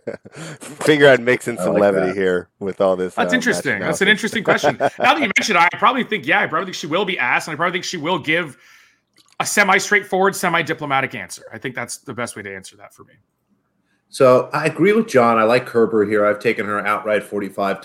I'm going to back her in the quarter in a few different other ways, but couldn't disagree with you more about Rybakina's spot here. I think that she's head and shoulders above Sasnovich. Sasnovich, yes, might take a set. There might be a 7-5 kind of thing in here. But and I know that I've kind of jinxed the crap out of myself this year with qualifier placement, but I'm not worried about Sasnovich. I'm not really worried about most of the qualifying field here. And sure, Georgie's been playing better, but it's Georgie. She can go AWOL at a moment's notice, and I really don't think Halep's healthy. So I look at all those matches, and she kind of gets to this point where she sits there and she waits to see who's kind of left of, Kasatkina, I think probably makes it out. Maybe Svitolina there. Players that, again, she's just going to have more power and talent than the match will be on her racket, as we like to say. So I like both Rybakina and Kerber here. Rybakina 33-1. Kerber was 45-1 in the outright. And again, I'll back them in some of the smaller markets, but just the outrights for now, for me now. So that Kerber, sorry, I'm just trying to pull back up the draw. I switched windows to the individual match stuff. The price on Sasnovich to win a set is over plus 140. I think that's really intriguing, the way that she can rip. She's not going to be totally out hit. She's not going to be the aggressor in that. I don't think many people are against Rybakina, but she certainly has the ability to stick with her, and she can change direction. Something she likes to change direction a lot, and that's really key if you're redirecting that pace. Rybakina does not have the athleticism or movement to be able to deal with that, and that is also going to be a huge concern against Kerber, who likes quicker courts, who loves to redirect pace, and who is supremely talented at precision, like precise shots, painting lines, and changing back and forth both cross court, down the line. She can hit both shots to both wings, down the line, cross court, inside out. Like, she's very, very strong at that. And I think she'd be an interesting matchup should we get to see that in the fourth round. I don't think we will, because I do think Coco Gauff gets there. But if a Kerber-Rybakina match did happen, I'd really like to see that price, because I'm 97% sure Rybakina is a favorite there. And I'm 100% sure that if she is, I'll be opposing that with Kerber. I'll just be happy because both my outrights me in the quarterfinals. There you go. There we go. I'll take it. Fourth quarter, this quarter, I think, probably is just about as fun as any in the draw. Krejcikova, our seed at the top. Sabalenka, our seed at the bottom. And there is a bunch of names here in the middle. We might have a Vika Muguruza match in the third quarter. It's Alexandrova, someone we like to bet match to match, but she's generally been a disappointment. Again, I mentioned Vika and Muguruza, two big names, but neither one of them has really put together any good tennis since very early in the season. We've got Jabeur here. Unfortunately, Danielle Collins might be dealing with an injury. So I think it really comes down to kind of Sabalenka or Krejcikova, and I have planted my flag firmly in the Krejcikova camp. I like her to win this quarter. I like her to win the tournament at 22-1. And I even found somewhere to bet the exact final is her versus Barty at 33-1. Barty, Krejcikova 3. Let's do it. What do you think, Spread? Yeah, I can't disagree. Obviously, Sabalenka seems like she's got a nice spot, right? Originally, I thought Danielle could give her problems, and then you did remind me that she is suffering a tad. The only thing I could say is against Sabalenka, that's not a player that's going to draw you into like some 3-hour match. Maybe she could get by. I thought that Danielle might have a good upset chance. I do think she's going to have problems with whoever comes out of this little section above that, and I'm thinking if it's Elise, I like Elise's ability to just keep getting the ball in play, keep asking questions, keep forcing her to be on top of her game, because all we need is one sort of little slip, and we've seen it all kind of snowball and get away from her really easily. I do think Elise has the game there, which is why, I agree with you. You've got a great job here with Krejcikova. Let's look at the people that we would be worried about in her, top half of the quarter here. I'm not really worried about her little section at all, right? Konta, I guess. Is she 100% though? I don't think she is. I don't think so. No. She's been pulling in and out of tournaments. She's had COVID in her team. I don't know if she's had it, but people in her team have had it, and that's been kind of a struggle. Right. You mentioned Alexandrova, our issues with her. She's a one match at a time type of player, and we'll take advantage of those individual matchups where we think that she does well. We're not betting her on the outright market. My guess is for the rest of 2021. That'd be my guess, that you will not hear her on this podcast being bet as an outright until next season. Let's flip the calendar, get back to her. Vika, she can always redline here, and I think that she could give her problems. And the other player that could redline, of course, is Garbine, because Garbine's best is top 5, Grand Slam, capable of winning, right? The issue is, how often do we see Garbine's best? 25, 30% of the time? Then she's able to win at 80%, the other 30% of the time. And then there's the other 40 where everybody's tweeting Mugu useless, right? Because it's either Mugu ruthless or Mugu useless. Yeah. And you get that 40% of the time.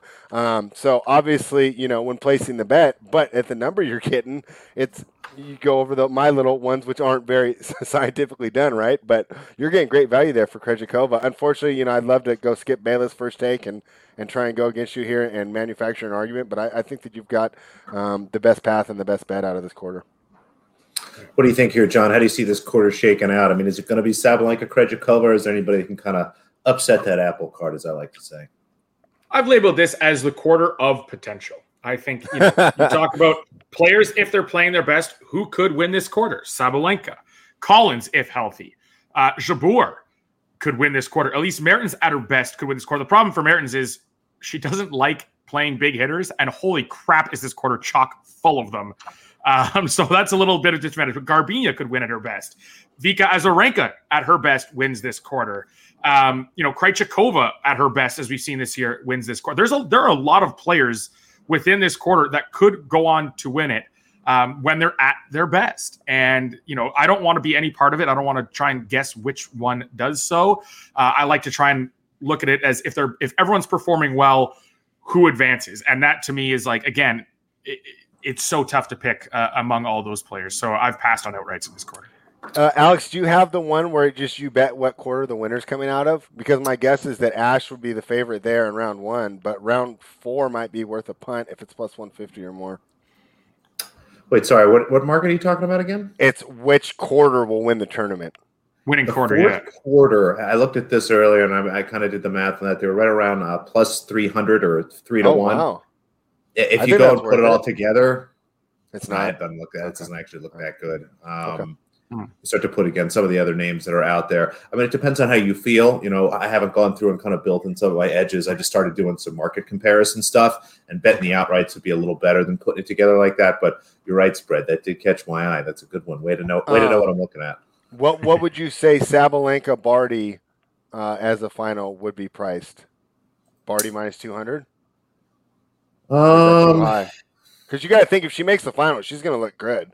She'll probably look better, like highlight-wise and just spectator-wise, than Barty. I'm trying to think when the last time they played was. I'm going to see if I can pull it up and see what the price is on Odds Portal, but I don't think that's entirely out of line. I mean, what were you thinking, John? Yeah, I'd agree with you there. I don't think it's too bad. It's probably somewhere in that range. Taking a look. Well, this was in Madrid, which is on clay. That was in the final there. They were lined right about even. Yeah. Oh, wow. And then in Germany, again, in Stuttgart, again on clay, but faster conditions. Indoor quiz, yeah, exactly. Minus 137. So it might be close. It's probably closer than that based on what the market's telling us. I mean, clay's not either one of their best surfaces, but that kind of give you a range there. All right. So from an outright perspective here, flipping through, there wasn't a ton for us. Again, my outrights were Samsonova 150 to 1, Kerber 45, Rybakina 33, and Krejcikova 22, with a handful of other fun stuff in there. John, what did you end up picking? I can't remember if you ended up with any full tournament outrights. Just Sakari quarter and Samsonova quarter for their quarter. They're both in the same section even. So it's just I'm trying to target that little section and get one of those players into a quarter where I can try and extract some equity from that position. Sounds great. What do you think, Spread? I bet Simona at plus 36.16. Give me that respect, bookmaker. It's plus 3,000 right now. Wow. And I bet it during this podcast, so it's not like it's had. It's there. Yeah, it's still there. Go get it. Well, that sure is a thing. All right, guys, let's jump into the first round matches here. We'll start with Victoria Azarenka minus 625 or 1.16 against Teresa Martinkova plus 436 or 5.36. I looked long and hard at the underdog and just didn't quite have enough time to dot the I's and cross the T's. John, I assume you're going to join me here, and we're back in Martinsova, depending on who you ask. Yeah, for me, it's look, I said I like to give players credit in the outright perspective if they're playing their best. I think that's safe, but match to match, I think you do have to factor in the fluctuations. Martinsova is fairly rock solid from the baseline. She did play up until I think yesterday, and she retired yesterday in Chicago against Peterson. So that is something to be wary of. I don't know if I'm going to take the money line here. I'll probably take the plus games, if anything, in case there's another retirement in the wings. But if she is 100% and that was like a precautionary heat-related issue. That's what I heard. Okay, if that's the case, look, it's going to be sweltering in New York too, I assume. So it's not like, that still is going to be something to look at and factor into your pricing and your models. But I certainly think that plus games here could be a look. And look, I still think Vika is being priced as like the Aussie Open champion of yesteryear consistently. And I don't think she's that player anymore. I don't think she was last year. I don't think she is this year. So I do think that looking to oppose her is still going to continue to be something that I do. Who do you think the books overvalue more, Petra or Vika? Vika. Match to match, Vika. Petra's getting close to me. On the outright market, I think Kvitova is always given a more expensive price to back. So outright market, I would say Petra, but match to match, I think Vika gets far more respect. Is more overvalued than Petra is. Okay. Here's a better answer: Muguruza. I'm done with her being a top 10 favorite to win all these tournaments. But we progress. Danielle Rose Collins minus 385 or 1.26 against Carla Suarez Navarro in her retirement tour. Suarez Navarro out to almost 3-1 or 4.0 or plus 300, depending on how you like your odds. What were you thinking here, spread? I was going to lay the games, but I forgot about the injury. With the injury, do I just scratch this off the list? And assuming she was healthy, I was right to lay the games, right? Yeah, I think so.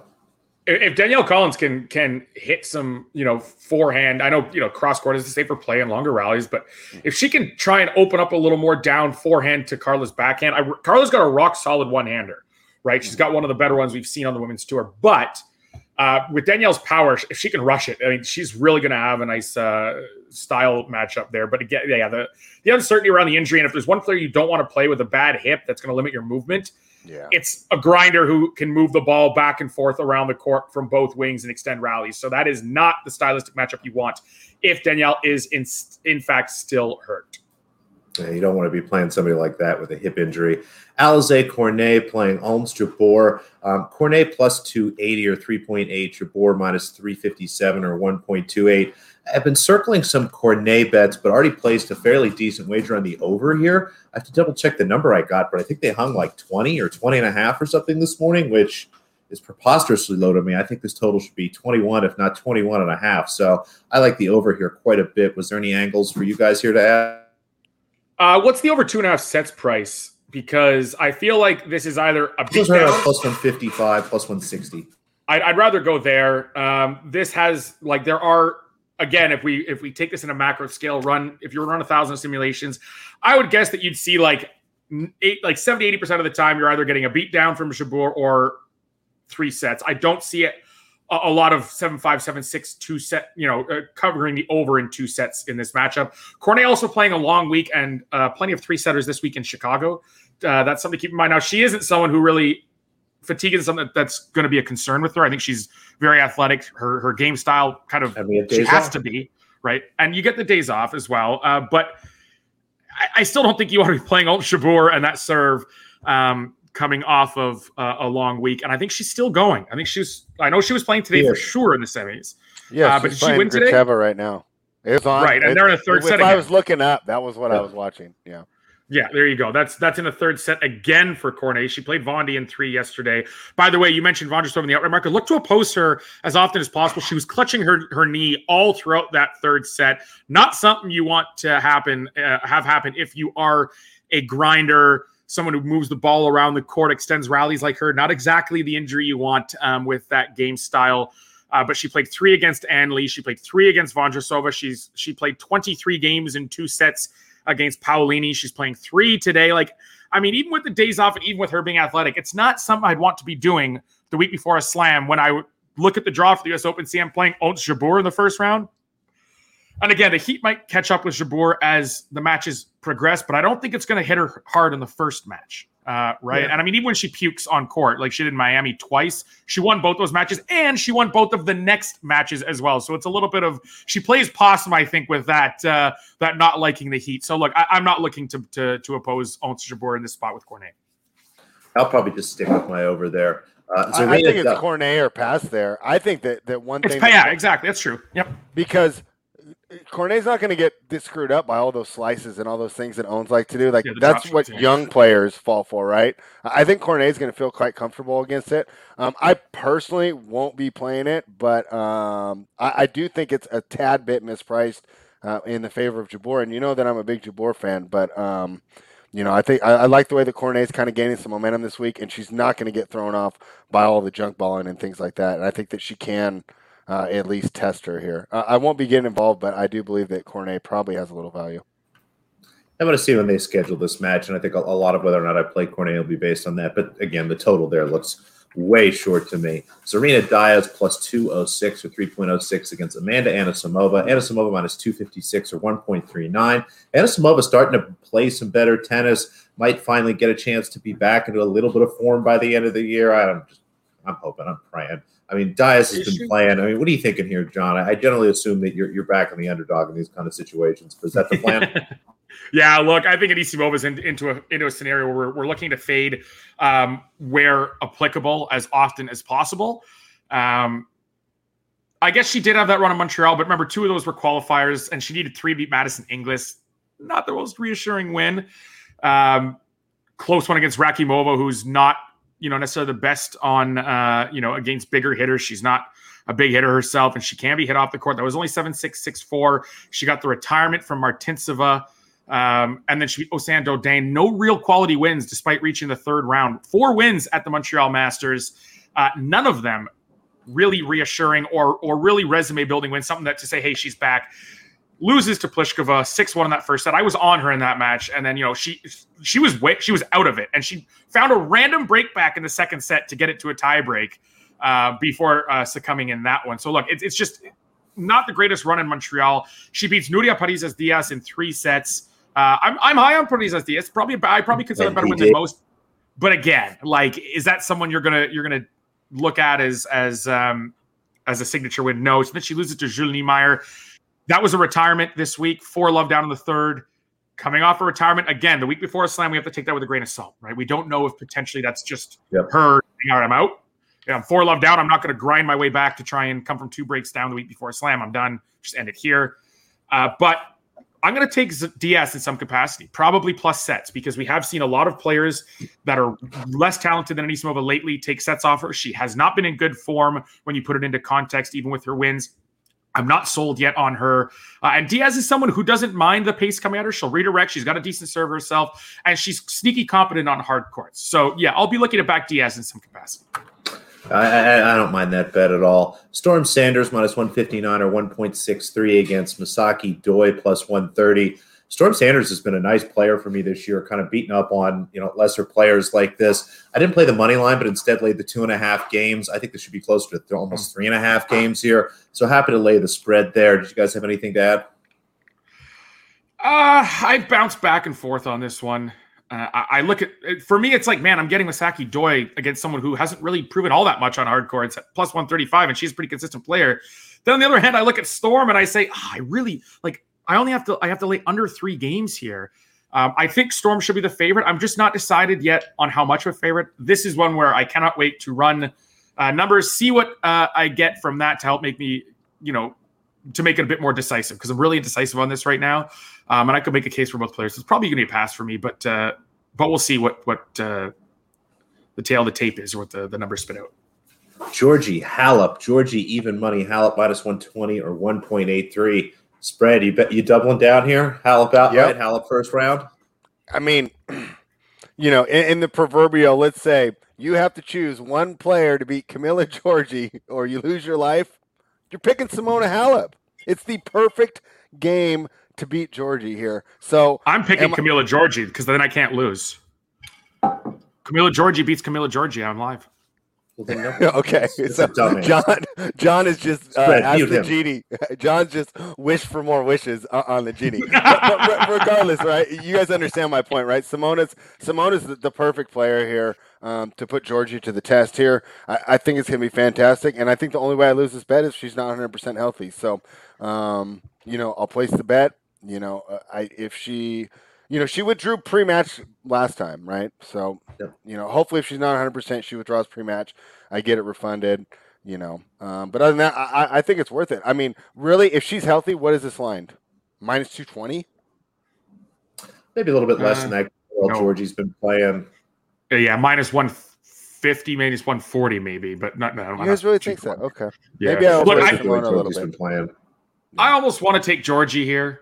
But I think you're right. If you like her outright, you have to double down here. Like, you can't say I like her to win outright at her number and then get a pick 'em in her first match against someone who her consistency could trouble if she goes, you know, she reverts. You're in for a penny or in for a pound. Right. Yeah, you have to. So I understand that. But I think I lean Giorgi. The over might be a good look here too.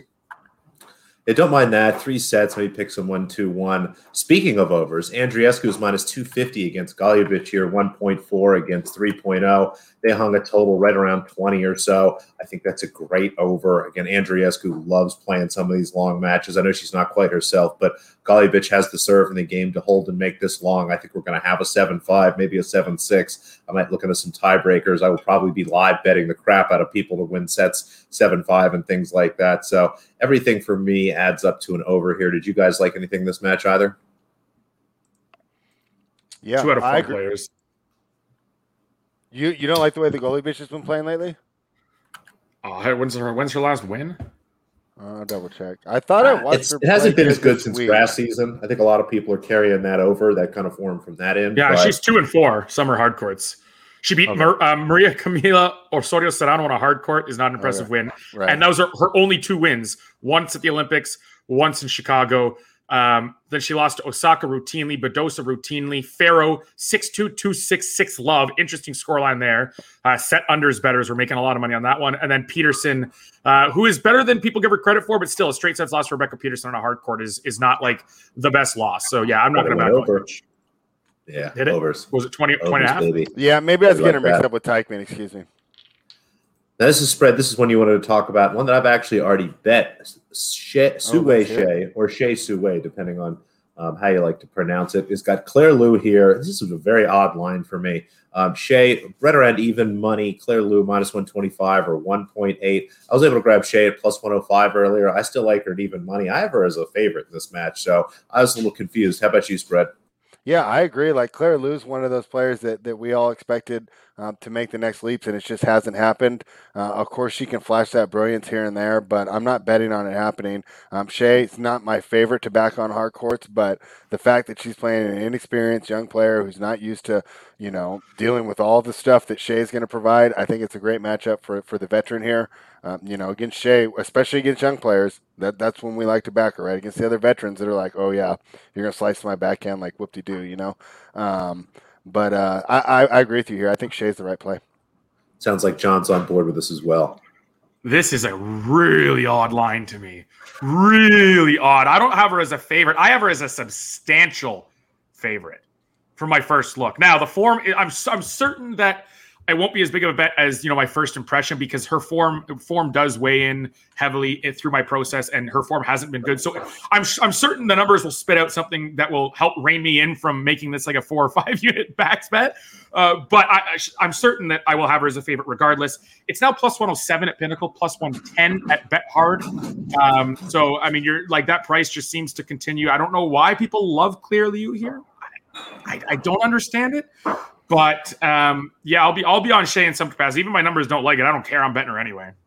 It's tough. I might go back and honestly add a little bit more. I mean, I don't have Shea as a huge favorite just because, like, in general, there are certain players that have a cap on. I'm not sure that given her physical inabilities, if you will, to hit certain shots, that she should really ever be minus 200 over a solid WTA Tour player. But this is not really what we're looking at. I mean, Right. at least minus 150 in this situation, something like that. So play Shea, definitely grab the money line there and look for some other stuff as we add on the aforementioned match of the American women, something that we would have been thrilled to see 3 years ago. Not so much here, although one of the two has been playing a little bit better lately. Madison Keys, a favorite here, minus 143, 1.7 against Sloane Stephens, plus 120 or 2.2 for Stephens. I've already backed Stephens. I think she's been playing some solid tennis these last few weeks, and I can't remember the last time Madison Keys looked good at all on a tennis court. So, I mean, what do you think here, spread? I'm in. I'm on the dog. Give me Sloaner. It's so rough for me not to jingle my Grand Slam keys here, but I can't. So I'm not betting it. I do think that if this was minus 110, I would bet Madison here, but it's not. And also, maybe I wouldn't because the matchup is so good for Sloane too. This is the exact type of player that Sloane wants to play. Here's a question, Spread. Spread. Pace really well, yeah. Spread. When's the last time Madison Keys won a set? Won a set? Yeah. Wimbledon? Correct. Yeah. Oh, Wimbledon. Okay. I was going to say grass season, and I said no to Wimbledon. Yeah. Like, Wimbledon is grass season. It's the pinnacle of grass season. She got beat smashed Mertens. first round in Cincinnati, right? Beat Mertens 2-0, then loses 2-0 Golubic, 2-0 Zhang in San Jose, 2-0 Rebecca Marino in Montreal, and 2-0 to Kvitova in Who Cincinnati. qualified today, by the way? And Marino's going to be a player that, we just write off these qualifiers when we're doing our outrights. I think she's got a chance to make the second round. Speak for yourself, man. No, there's no discredit to I Miss love Marino. Rebecca Marino. No discredit to Marino. her, but Madison Keys, especially the way she's being priced, should smack Rebecca Marino, and she did not. So happy to go against her here. I think that'll be a fun match. Coco Gauff against Magda Linette. I don't think I have to really tell you too much other than it's a Coco Gauff match. What are we doing, guys? Over. We're going over. Lynette's been really competitive. She has put up some solid hard court numbers this year and has been a true pest. I mean, there is a chance, again, we got to talk through all the scenarios.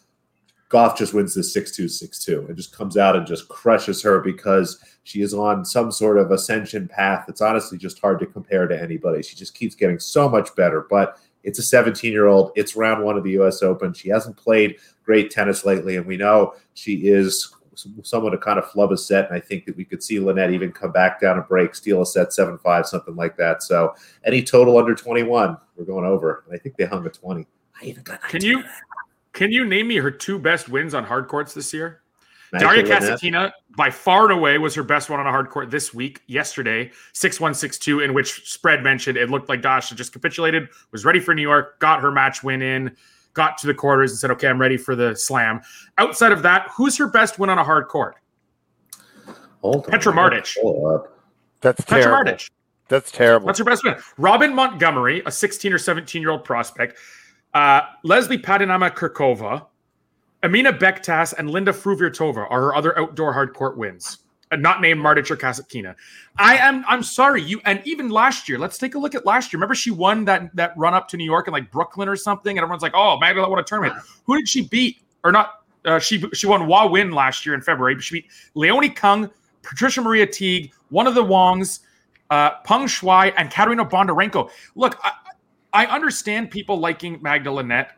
I get the success she's had, the tournament she won in New York. Where was this in New York? It was, she had to come through qualies. Dabrowski, Chang, Blinkova, Kanepi, Sasnovich, Mahova, Sinyakova, and Georgie. Like, she doesn't beat elite players. And she just doesn't on hard courts. She does pick up wins where she should. Sure. And you have to respect her for that. She's a solid top 50 player who beats the crap out of people ranked 50 to 150, but she's not beating Coco.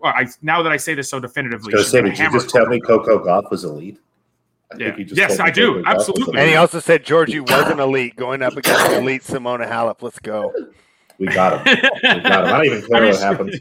I got John to say that Coco Gauff was elite. Moving on. She wasn't Kiki 6 months ago. Kiki Mladenovic, plus 210 or 3.1 against Joe Konta. Minus 263 or 1.38. You hinted at this earlier, Spread.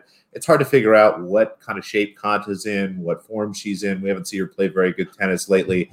And Mladenovic was winning some matches. So this for me was a huge pass. I don't know what to do with this. I don't really want to watch it. What's going on with this one, John? I didn't want to get involved here. Mladenovic checked it off. Oh, yeah, sorry, John did check this off. Never mind. John checked this off apparently. Mladenovic and who? Konta. Oh, I think I might have checked the wrong box and I was on the wrong row. I think so too. Let's move on. Let's move on. Yeah, we're not talking about Sorry. this match. My bad. Hova minus 160 or 1.63 against Tormo plus 131. Thought about maybe betting Tormo here. Again, this is a scary place for me to be, given anyone that's listened to the podcast before this year. Tormo's been great on hard courts. Just an absolute 180 for me there. And I don't mind her as a dog here, but what are you guys thinking? At some point, I'm going to have to believe in Sarah Cerebras Tormo. It's not in this matchup against someone who's not going to be bothered by long rallies. Hova's got variety. She's got a decent serve. She's going to be the aggressor, and she's not super error prone. The form hasn't been my favorite, and that's concerning going up against Tormo. But I can't get away from it. Tormo is pick 'em, not even money. They're pick 'em with Kontaveit today. I get the respect. I get she's done well, but man, it's going way overboard in the markets. So, I oppose Tormo today for what it's worth when they play in Cleveland, and I'll oppose her probably again in the first round here against Mahova. Yeah, I agree with that. Makes sense. Now, this is a match I was excited. I almost bet this, John, and I hope you're going to tell me to do what I think you're going to tell me to do. Emma Navarro plus 210 against Christina McHale, who's minus 263 or 1.38. What are we doing, John? I mean, are you really giving me plus 200 with a competent player against Christina McHale? This is a problem of books looked at her hardcourt success, and before this year, she had none. I mean, I think Emma Navarro literally had no wins last year on hardcourt, and she didn't play anyone good. I believe she was the women's NCAA champion this year. Out of the University of Virginia. Very competent player. We saw her surprise people in Charleston, where I think her dad actually owns the license to that tournament. So she played a lot of Charleston tournaments this year from ITF level all the way up to the WTA 500. But she showed that, hey, I may not have deserved this wild card before the tournament started, but once the tournament commenced, she justified it in the end. So good for her. She covered against Petkovic. I had her plus 5 plus 6 games there against Andrea Petkovic, and she covered against Anna Bogdan. I believe that was a 7 minus 2.5. No, I think she probably pushed or just missed against Bogdan, but she took a set off Bogdan. As a big underdog, for her to take a set is decent money, and I do like her in this spot. And look, Christina McHale somehow is probably worse than Andrea Petkovic and Anna Bogdan, and that's saying something. Against this level of competition, Navarro has proven to be fairly competent, even on a hard court. She's improved a lot. I think that NCAA success has really helped her and pushed her to the next level. So yeah, I definitely think that you're looking at plus games or plus sets and even potential money line here for Emma Navarro. Yeah, I was close to Navarro, and I think I'm going to get there. It's tough if you go back too far as someone that generally relies on more historical stuff, but some of the late things have been kind of positive and heartening, so it's good to hear you on board there. Now, Jasmine Paolini is a huge favorite, minus 770 over Shvedova here. Shvedova plus 514 or almost 6-1. What do you think here, John? I think dog again because, look, Paolini shouldn't be this big of a favorite. She actually was competent somewhat, but in her last couple of matches on hard. But Shvedova is coming back, I think, from either motherhood or pause or semi-retirement. Coming back, has been shown a little more signs of life lately. So definitely, I'll be looking to find some plus games. She should find plenty of breaks against Paolini's serve. So even if she's not able to serve or hit big and take it to Paolini, I think she'll find enough breaks to keep this match close enough to play the spreads. Yeah, it makes perfect sense to me. Next match, Bernarda Pera, minus 119 or 1.84 against Zidansek, minus 101 or 199. What are you thinking here, spread? I liked Zidansek here. I know that she's a clay courter or whatever, but I still think that she's much better than Bernarda Pera. What are you guys' thoughts on this? I might look at the over here because one of the over strategies I want to employ more is the contrast of styles. If each player can exert their style for a set, you're pretty much sold on going over. Zidansek, the more rock solid player. Pera, obviously the more aggressive player, the bigger strokes, probably better suited to hard courts, but very, very erratic. So I could see this going 3 sets, and I'd probably look to take it over. Or, dog ML works in that case too. If you're going to go 3 sets, you'd rather be on the dog. All right. Yeah, it was tough. It was tough. I thought about the over, but it's just a really hard match to tie down. Like you said, spread. Neither of these women have been playing terribly well, especially on hard courts. Rybakina minus 625 against Sasnovich. That's 1.16. Sasnovich plus 434 or 5.34. I have a feeling that John likes Sasnovich. Yeah, sets plus sets. I'll be on. I think I alluded to that earlier. It's $2.44. I think that's plenty of room. Knowing Sasnovich's style and knowing her ability to redline, I think that's probably a half decent price. Obviously, I disagree, but we won't cover that. Sevastova playing Siniakova. Sevastova plus 163. Siniakova minus 200. Kind of an aggressive price on Siniakova, but Sevastova has kind of fallen back in a poor form. What were you thinking? I'm still going by my old adage. Siniakova as a favorite, fade. So okay. I know Sevastova's in bad form, but Siniakova's bad form can show up even when she's hit 10 aces and 4 winners. So at that price, I think Sevastova has value. I don't know. What do you think, John? Well, I want nothing to do with this match. I'll tell you that. That's fine. It's really hard to pin down. I mean, we're in the Siniakova zone where she should never be this big of a favorite. I thought about maybe an over, but I also thought about maybe an under. Like it's this just there's too much to unpack here.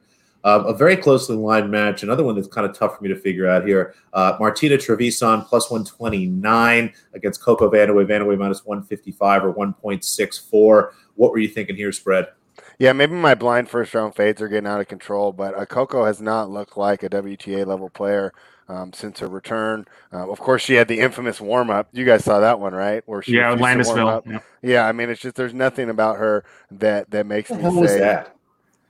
She had asked her opponent's coach to warm up with her, which is allowed, and the coach refused. So that was kind of her way of being petty. Oh, right.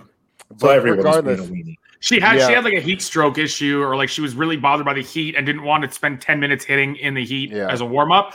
I think it's somewhat reasonable. The problem is Coco tends to be the person, and like I do this too sometimes. You can ask for something reasonably in a very unreasonable tone. And she strikes me as someone who probably didn't go up and say, "Excuse me, I'd really appreciate it if." It strikes me as someone who would. She strikes me as someone who would say, "Just warm up with your coach. I don't want to warm up right now." You know what I mean? And then they'll say, "Screw you." They have the right to refuse and say, "No, you have to warm up with me." And Coco is the petty type of person who would do what she did. So there's probably blame to go around there for multiple people. I mean, that means that Trevisan is probably a fade too. So it's almost like the greater of the fades, right? I'll be on Vandeweghe here. Oh, okay, so we'll be opposite on this. We'll be opposite, yeah. All right. I might end up with an over there. That was another one that I need to go back and look at. But last match to cover, Heather Watson minus 120 or 1.83 against Kai Yuvan. Yuvan even money. Yuvan was somebody we liked to back about a year or so, maybe a little further back. Has kind of fallen off the radar a little bit. Has been playing a little better tennis. But Watson is someone that is generally competitive in tournaments and things like this. She actually does kind of okay when it comes to hard court season, grabs enough ranking points to kind of keep herself afloat. What were you thinking here, spread? I like Yuvan here. Plus 100, slight underdog. I'll go ahead and take the chance to just keep fading Heather Watson, who I haven't been impressed with. Even when she wins, she doesn't really look that good this year. So that was my angle on this one. Yeah, she looked half decent on hard courts before that injury, before a match against Tsitsipas Tormo that really derailed her season. Took a month and a half off, came back, didn't really look the same for quite a while until Wimbledon, where she beat Bencic. But at that point, she was in such bad form, like coming off a loss to Asia Muhammad in Berlin qualies, that she was priced at like $5.75. Beats Bencic in straight, beats Burrell, which is a half decent win. Loses to Goff, but she just hasn't looked great since returning to tour. But I think I'm with spread here. I mean, she's shown competence on hard court before. She has a nice game, and getting to fade Heather Watson with plus money with a talented youngster, competent on the surface, I don't know how you say no. That's it. That's all we got. That's all the tennis I have to talk about. And spread tells me if we talk for another 13 minutes, we can't actually put this out on podcast. So that's it, everybody. We hope you enjoyed it. Almost 2 hours of terrific tennis talk. We'll be back. Make sure you follow us all on Twitter. We'll be tweeting all sorts of stuff out. Spread did a tennis video for Run Pure the other day. Was it the first tennis video ever in the history of Run Pure, Spread? I think it's the third or fourth, but yeah, it's going to be an August thing only. I like that. You're breaking it out. Again, Spreads at Spread Astaire, John at JR Tweets Tennis, myself at _Noops. We'll be around all week. Thanks, everybody, for watching. Thanks for listening. Like, rate, review, comment. We'll try to do something midway. We have about a 50-50 hit rate on that. We'll see how it goes. Yeah. Until then. Good luck in all. And if you're John, this could be more than 50. All your way. Oh.